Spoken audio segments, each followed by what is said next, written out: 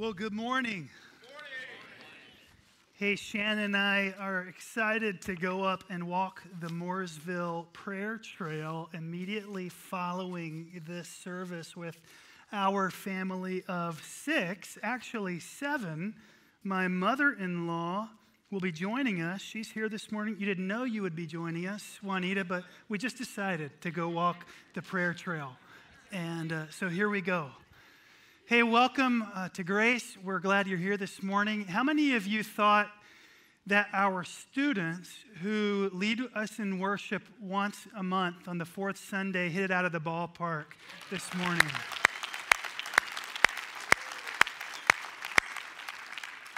Shannon leaned over to me and she said, "Zach, doesn't this make you excited about the next generation in the church?" And I said, "Man, this makes me excited." Yeah, what talented, genuine, worshipful souls we have that lead us in worship each week. It's just remarkable. Before we get started into today's message, I'd like to hold a brief and duly called church business meeting for the purpose of ratifying new council members. Our church council is comprised of men and women from 3 campuses and with rich diversity in corporate and church experience. Before we seek ratification of new council members, I would like to honor and recognize our 3 outgoing council members who have each dedicated 4 or more years of their time leveraging marketplace acumen and spiritual giftedness to ensure that our church stays financially healthy and laser focused on reaching the lost and advancing the mission of Jesus. And they are these: David Hinkle and Gary Smith and Albert Wong. They have each donated 2 to 3 hours of their time per month in meetings, as well as the time to prepare for such meetings, and have wrapped all church matters in prayer. This is an unpaid role. This is a largely unseen role, and it has been faithfully fulfilled by each of these individuals. Would you help me show a hearty appreciation this morning to David Hinkle, Gary Smith, and Albert Wong?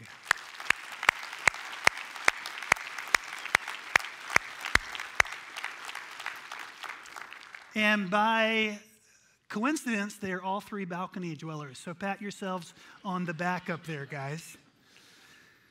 Of course, each year as council members roll off, we position new council members to replace them and to be ratified by our partners according to our bylaws. And these 3 new council members that we are recommending to you are Rick Guerra, John Hardikoff, and Renee Kelly, whose pictures and bios are on the back side of your worship guide. According to our bylaws, we've provided at least 2 weeks' notice for this meeting to provide ample time for the expression of concerns, and I am delighted to report to you that we have had no such concerns expressed. Also of note is that parliamentary procedure is not required for a church membership meeting in the way that it would be for a board or council resolution. Nonetheless, I have chosen this morning to incorporate it minimally to convey a sense of meaning and formality to give confidence to the process. So I will now call this duly called meeting to order and welcome a motion by one of our partners to ratify to the church council Rick Guerra, John Hardikoff, and Renee Kelly. Would anyone so move? Thank you. And do I have a second? Thank you. And all in favor say aye. All opposed, same sign. I'll give you 8 or 9 more minutes.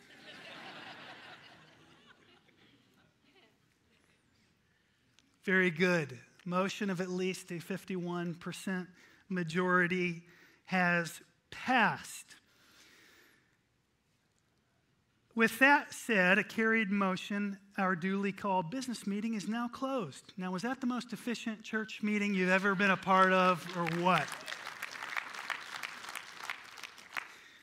Would you help me congratulate Rick Guerra and John Hardikoff and Renee Kelly?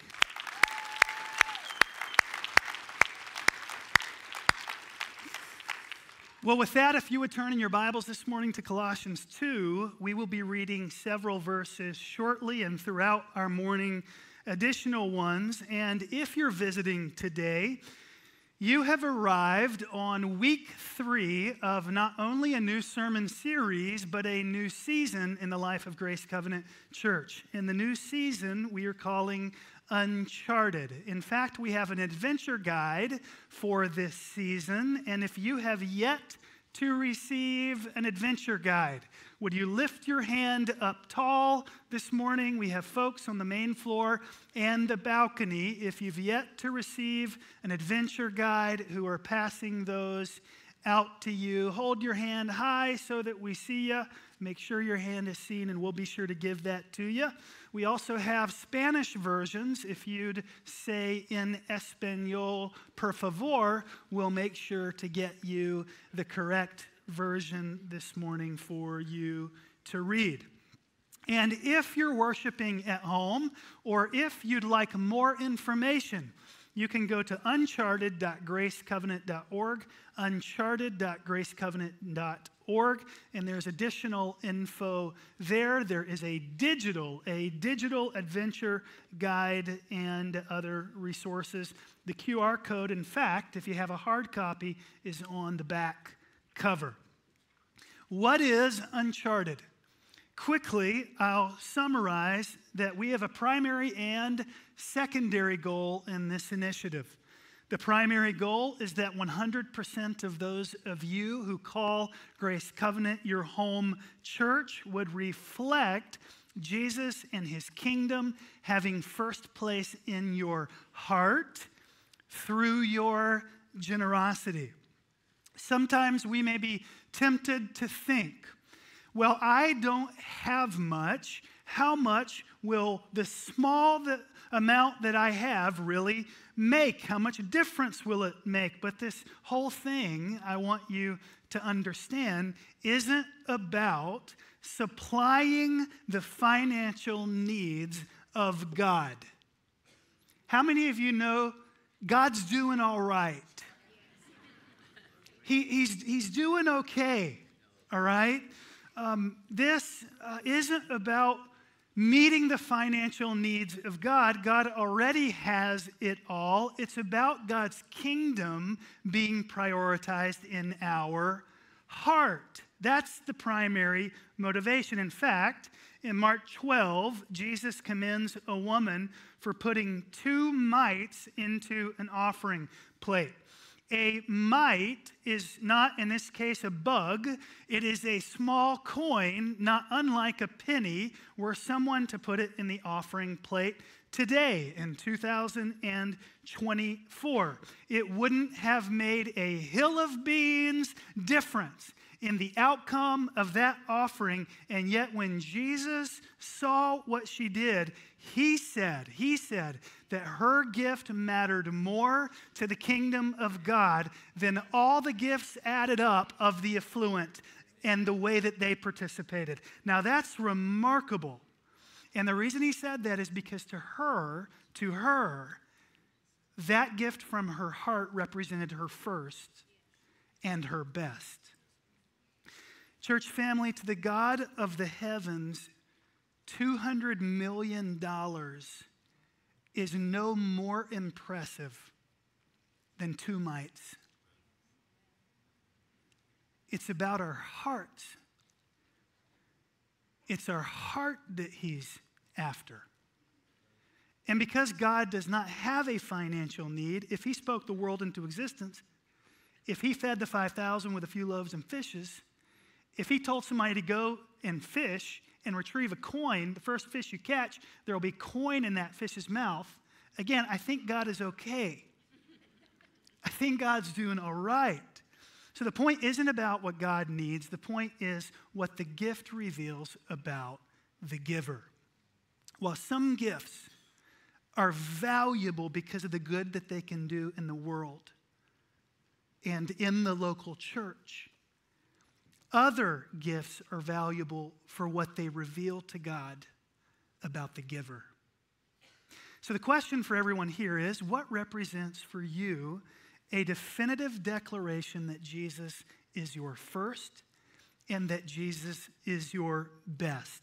Because our primary goal, again, is 100% participation from the oldest to the youngest, from the richest to the poorest, from the newest Christian, the greenest Christian, to the most seasoned and mature Christian, that all of us answer that question. What represents first and best, and act on it. That's our primary goal.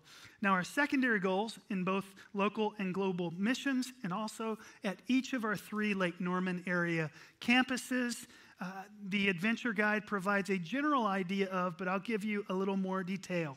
In Denver, North Carolina, what we call East Lincoln County, therefore it's our East Lincoln campus, it's projected to grow by 40% over the next 10 years. How many of you know that's a big bucket of people that's projected to be dumped out on the west side of the lake? Right now in Mooresville, there is directly across from our location 482 brand new apartment complexes being built, again, literally across the street from an 11-acre parcel that God, in his good favor and grace, gifted to us in 2022. Isn't that remarkable? How God has positioned his church to reach those people. So we have highways that will soon be widening on the bottom side and the top side of the lake. And both our East Lincoln and Mooresville campuses need more space so that we can get out of the stalemate that we're in and continue to grow past our limitations and reach the lost with the gospel. This is what we believe God wants us to accomplish. And there are some goals for the Cornelius campus as well. Do you believe with me that the souls of lost people are worth more than anything we could part with? Amen and amen. Well, we're going to dig a little deeper into Paul's letter this morning to the Colossians, which is on how to make Jesus preeminent or first in our lives. I told you in week 1 that Colossae was well known for its polytheism, for its superstition, for its vast array of temples. It was the buffet city. It was the golden corral of all gods. You choose what gods work for you there. And by gosh, if we don't have them, just give us 10 more minutes in the kitchen and we'll bring a few more out for you to choose among. If you need fertility, look no farther. We have a God for you. If you need health, it's here in the shape of this God. If you need protection or provision or prosperity or posterity, look no further. We've got coupons and we've got Groupons. We've got it all. Just come see us and we'll assemble whatever package you need. Just express your deepest desires, and our religious pluralism will fit the bill. It was a Jesus plus mentality. Jesus plus other religious rituals, even Old Testament Jewish ones. Jesus plus little g gods that you'd put on your nightstand. You need Jesus for sure, but what are you going to do about all your other needs? And the Colossians understand they did not outright reject Jesus Christ. They didn't. In fact, they welcomed him. But here's the key, they didn't find him all sufficient. And so that they believed that they needed to look elsewhere. They needed to fill in the gaps with other deities. Jesus and Old Testament laws, Jesus and mysticism, Jesus and Build-A-Bear. And Paul says effectively, no, Christ himself is enough for you. Jesus is enough for you.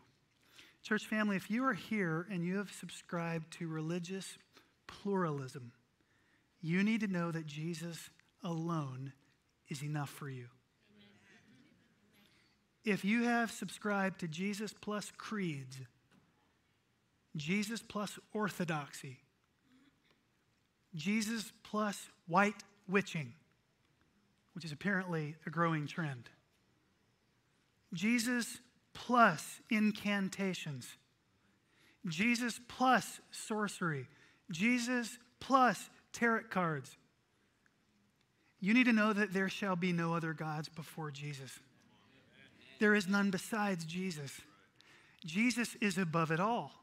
No one is on the same playing field or plane as is Jesus Christ. There is deference in between Jesus and all other gods. Jesus plus nothing, our guiding formula says, equals everything. In fact, will you say that with me? Jesus plus nothing equals everything. Verse 8 of chapter 2.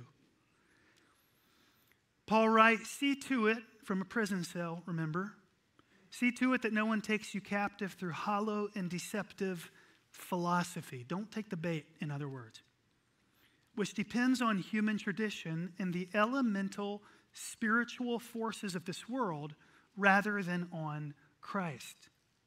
For in Christ, all the what?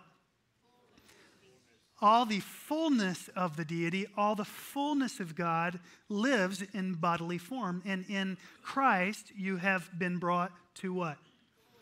In Christ, you have been brought to fullness. Paul says, in Jesus, you have it all. Amen? In Jesus, you're full. What else could you lack? Paul writes, he is the head over every power and authority. How many of you are glad Jesus is the head over every power and over every authority? How many of you are glad that Jesus is above Washington, D.C.? Washington, D.C. is not the seat of highest authority. Beijing is not the seat of highest authority.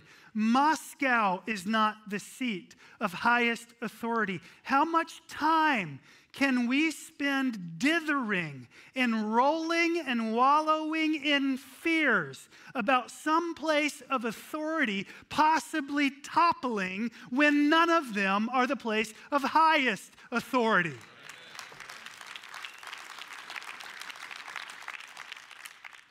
The ultimate place of authority is the throne of God in heaven.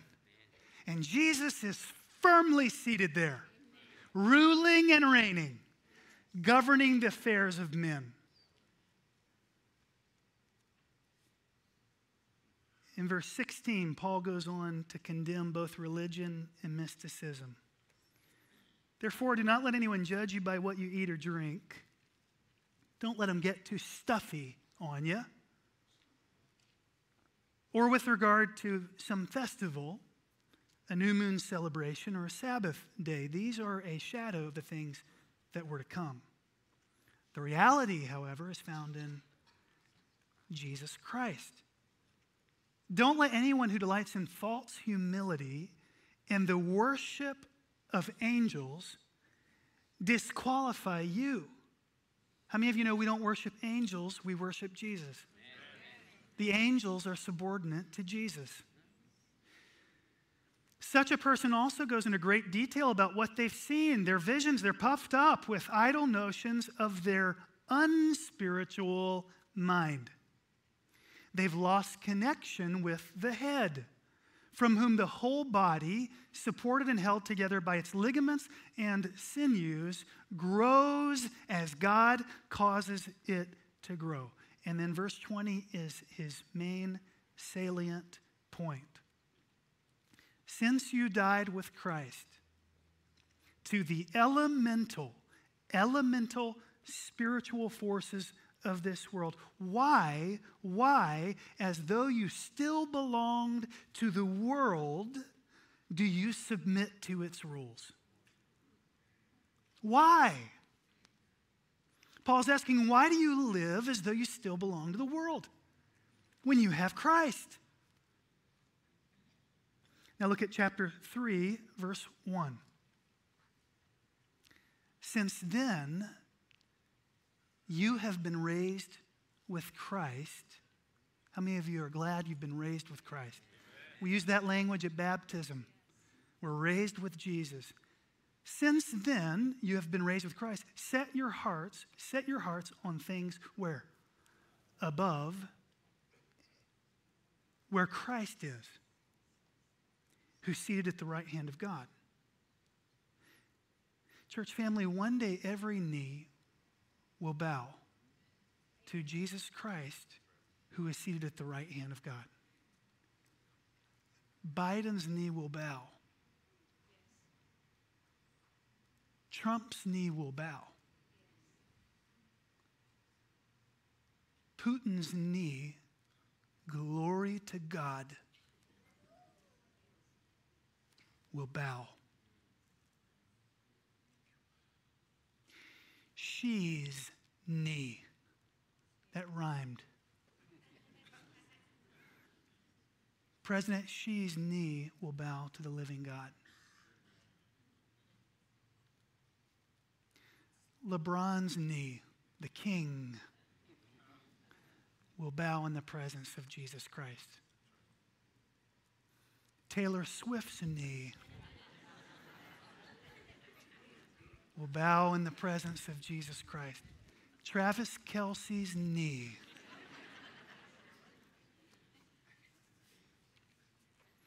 will bow in the presence of the living God.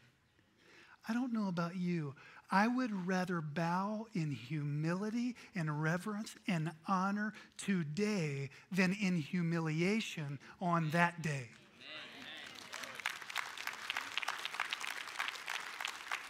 Because Jesus is Lord of all. How much better are we if we figure that out now? Look at what Paul says in verse 2. Set your minds then on things above and not on earthly things. Set your mind on things above and not on earthly things. For you died. You died. Now, not a physical death. That's not what he's talking about. What Paul means is that every attempt at saving yourself was crucified with Jesus Christ. You died. In other words, you've surrendered to Jesus. You've laid aside earthly longings. Paul continues, and now your life is hidden or enveloped in Christ.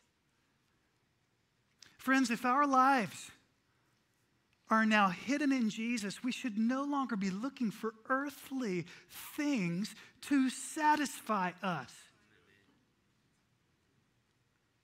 We possess the one who is himself the very fullness of God.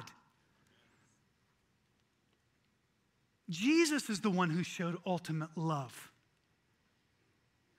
Jesus is the one who's already conquered the ultimate enemy. Glory to God. Jesus is the one who now sits at the ultimate place of power. We bow to him. It's in him that we have all that we need. Let's repeat our guiding formula. Are you ready?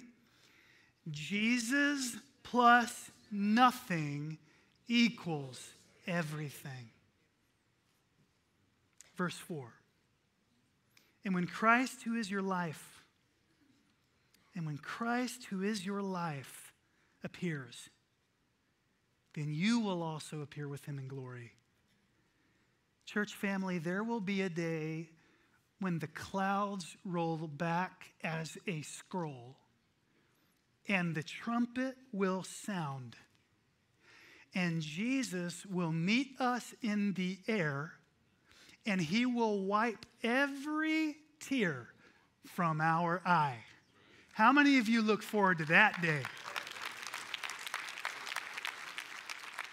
Some of you who are going to go to Grace Feeding Grace this morning are hungry.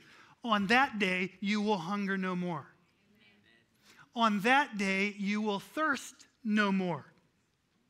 On that day, you will no longer struggle, glory to God, to find affordable housing around Lake Norman.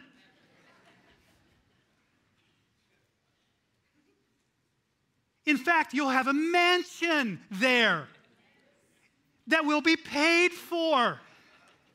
How many of you are, glory to God, ready for no 15 or 30-year mortgages in heaven?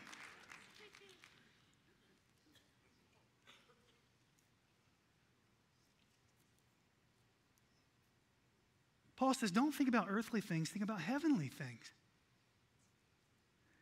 These words ring so true to us 2,000 years later. It seems like they're crying out from his tomb. Don't have an earthly perspective, have a heavenly perspective. Don't reflect primarily on what you have or do not have on this earth. Reflect on the fact that you have eternal life in Jesus. That life is going to be a heck of a lot longer than this life. Now, like the Colossians, we in 2024 don't typically reject outright Jesus Christ. But we do have other little g gods that compete with him. Not necessarily in the words that we profess, but in the way that we live. The chief of which, I'll show you, is money. In fact, there's a book called God and Money. It's written by two Harvard business graduates who became Christians. And it was the first time in their lives when they became Christians that they rethought their relationship to money. They said when it comes to money, people have one of three relationships with money, and I'm going to tell you what they are. And not only am I going to tell you what they are, I'm going to read descriptions of these relationships with money. And I'd like to ask that you try and identify which one of these names and descriptions most resonate with you. Or if it describes the person beside of you, just lift your hand and point quite dramatically over the head to you, your left or right. Here we go. Number one, the spender. These people believe money's greatest value is adding enjoyment, what? Today. Today. Not tomorrow, but today. So they spend their money on consumption and pleasure and entertainment and comfort, because they're always seeking the maximum thrill or the maximum luxury. They may save some if they're responsible, but money primarily to them is the spice of life. It's what makes everything pop into color. Next, the saver. The saver. A saver is someone who, by contrast, thinks that money's greatest value is providing security for tomorrow. Thus, unlike the spender, the saver strives to limit consumption and entertainment and comfort, focusing instead on building wealth accumulation over time. Spenders view money as a tool for pleasure today. Savers view money as a tool for security and flexibility tomorrow. Third, the steward. The steward is someone who sees money primarily as a temporary gift from God, the Father of heavenly lights, to be used for the purpose of God. Primarily. Sure, they use some money to provide for their own wants, and sure, they use some money to provide for the future. But here is the real kicker or defining characteristic of the steward. The steward limits both their consumption and their saving in order to focus instead on advancing the mission and kingdom of God. Again, the steward intentionally reduces the sizes of both piles in order to invest in what lives on in perpetuity in the life that is to come. Did you figure out which one you most naturally were? If you haven't, lucky for you, I have an 8-question quiz that I'm now going to escort you through. True story. So if you would kindly write the numbers 1 through 8 in the margin of your notes. I know I joke often. This is not a joke. 1 through 8. All you're going to need room for is A, B, or C beside each one of these numbers. Here's question number 1. You'll notice these line up quite conveniently with spender, saver, or steward. A, B, or C. If you are confused, just listen. You'll catch on quickly. 1, which one of these excites you more? Question 1, which one of these excites you more? I'm only going to read each question once. I got places to go. A 4-star vacation across Europe. A 4-star vacation across Europe. B, maximizing all your retirement accounts for the year. Or C, dinner with your pastor who expresses heartfelt thanks for a new ministry that you invested in and supported. 4-star vacation, maxing out retirement accounts, or sacrificial support of a new ministry. Do you see how this quiz works? All right, question number 2. When you were a child, what was your tendency with the new money you received as a child? What was your tendency? A, buy new toys. B, save it in a piggy bank. Or C, give it to a friend in need, or your family member, or your church, or your charity. Number 3, you hear about a man at age 70, who's managed all of his middle-class income through very meager living and careful savings, and he now has at age 70 a net worth of $8 million. Your first thought is what? A, what a waste. He's 70, for Pete's sakes. He should have spent that money a long time ago. That'd have been a lot more fun. B, wow, he really did well for himself. I hope that I can do that well for myself too. Or C, you know, he may have missed some key opportunities for generosity along the way.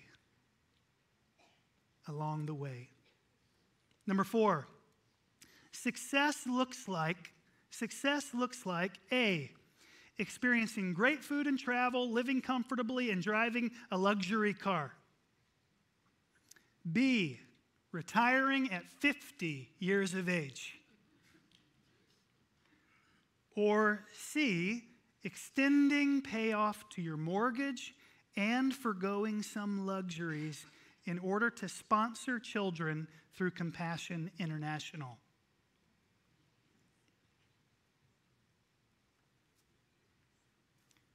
Number 5, your annual bonus is twice the size as you thought it would be. Can I get an amen?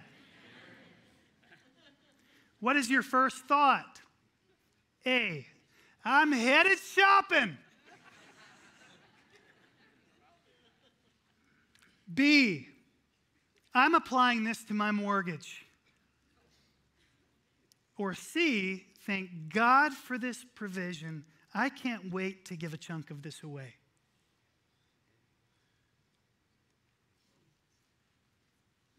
Number 6, the spending in my life is A, effortless, effortless. I love the spending in my life. B, bothersome. I wish I could spend less. C, controlled. I feel good about the way that my money is being managed. Number 7, the saving in my life, not the spending, the saving in my life is A, bothersome. It's an inconvenience that gets in the way of me having fun. B, my saving is effortless. I love building wealth. Or C, my saving is purposeful. I have healthy and reasonable goals toward which I'm carefully working. Beyond that, I plan to give it all away. Number 8, the giving in my life is A, obligatory. The giving in my life, A, obligatory. Ugh, I hate it. I find no joy in it. Don't amen that, Miguel. What is wrong with you?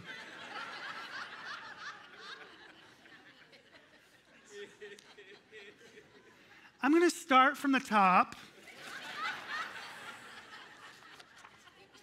The giving in my life is A, obligatory. B, formulaic, carefully calculated to the very cent to make sure I don't overpay. Or C, joyfully overflowing.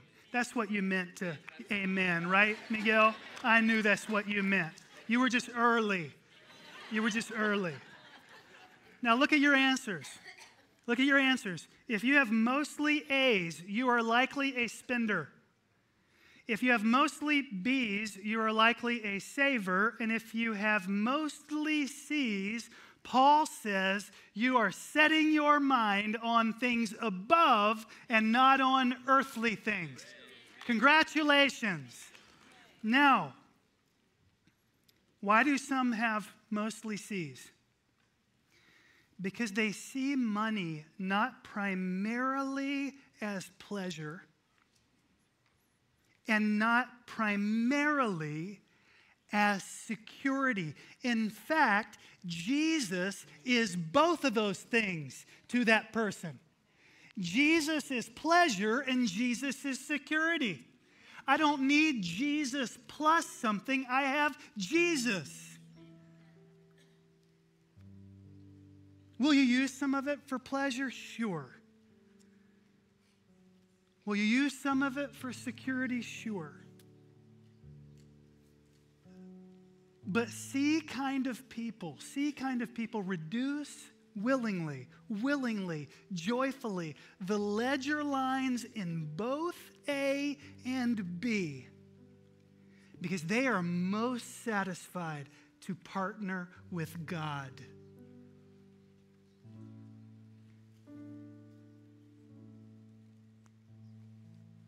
In closing, I want to give you 2 biblical examples from Jesus' parables. The first is from Luke 12. I'm not going to read it. It's called the parable of the rich fool. For the most part, 2 guys walk up to Jesus and they're arguing over money, and Jesus perceives that their lives are way too wrapped up in what they own.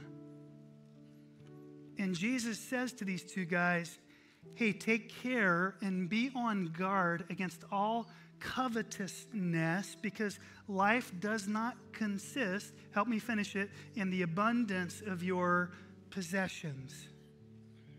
And then Jesus tells them a parable, which is an often fictitious story to illustrate a point. And I'll retell this parable, not in Jesus' words, but in modern day language, as did the book that I mentioned, God and Money. The stock options belonging to a manager, the story goes, they vested after a major run-up in the share price. And the manager thought to himself, what should I do? I already have enough saved to send my kids to college, and my house is paid off, and I maxed out my 401k every year. And so he said, I know what I'm going to do. I'm going to open an investment account and create a passive income portfolio, and I'll exercise my options and put the money, park the money there. And I will say to my soul, soul, you have a big enough portfolio to be financially independent and retire early and plan vacations and play golf.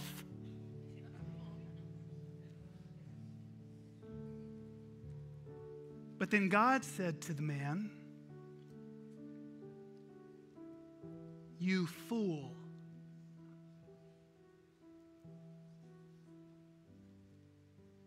This very night, your soul is required of you. And the portfolio that you have built, what is its value then?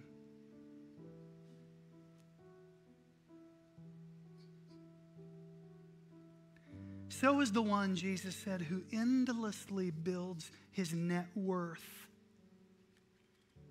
but is not rich toward God. The second parable is a really interesting one from Luke 16. It's called the parable of the shrewd manager. The title's changed depending on what translation you're in, but it effectively goes like this. There's one account manager for this really wealthy man who was given his 2 weeks' notice. He was effectively fired with a little bit of a runway. And so he was like, what am I going to do? I'm not young enough to start a new career. I've grown accustomed to buying $5 Starbucks drinks every day. There's no way on earth I'm going back to Folgers.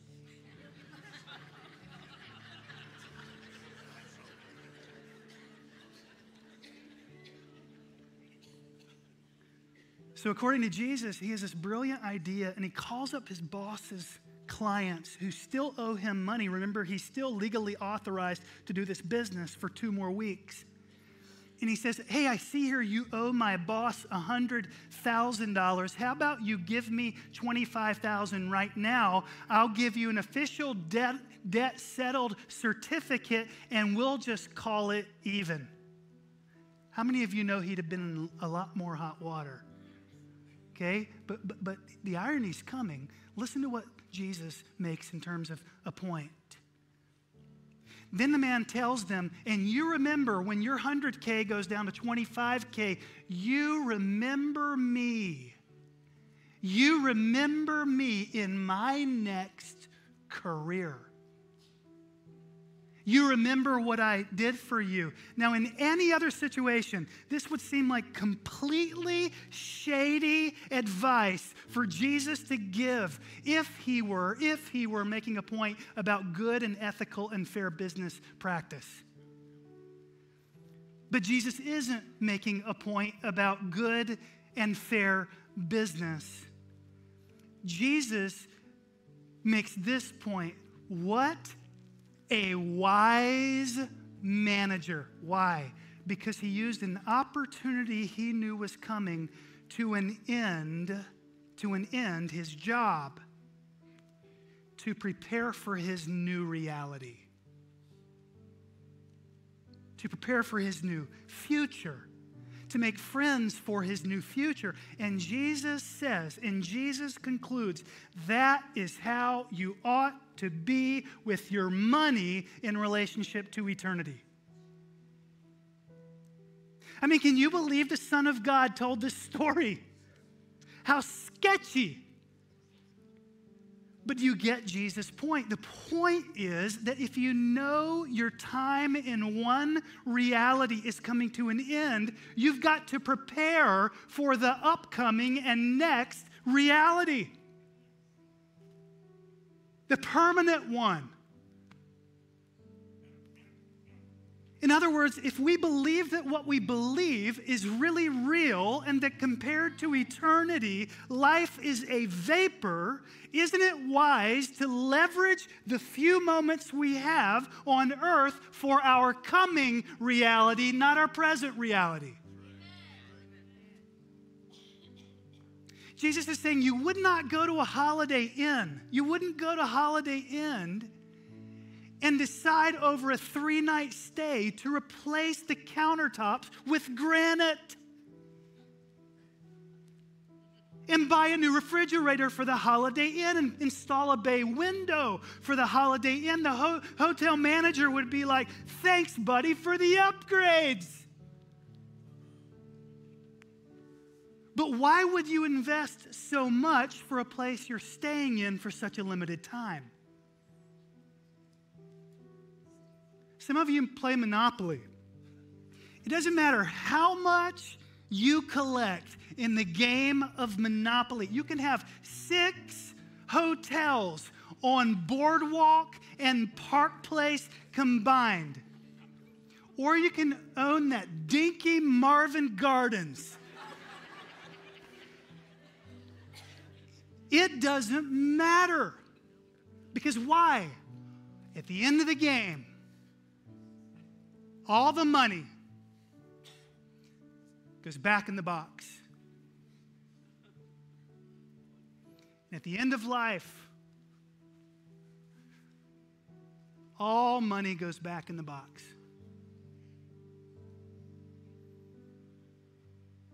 The question is, how are we affecting our next reality? Heavenly Father, I pray this morning that as we stand and we sing yet again, that you would continue to challenge us, Lord.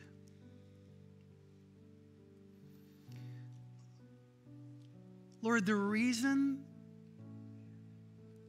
that our resources are the last flower to open to you is that it is hard, it is difficult for us to part with control and trust in you. Lord, I pray yet that you would enable us to trust in you more than we trust in our own resources. How silly. Challenge us. Help us. In Jesus' name we pray. Amen.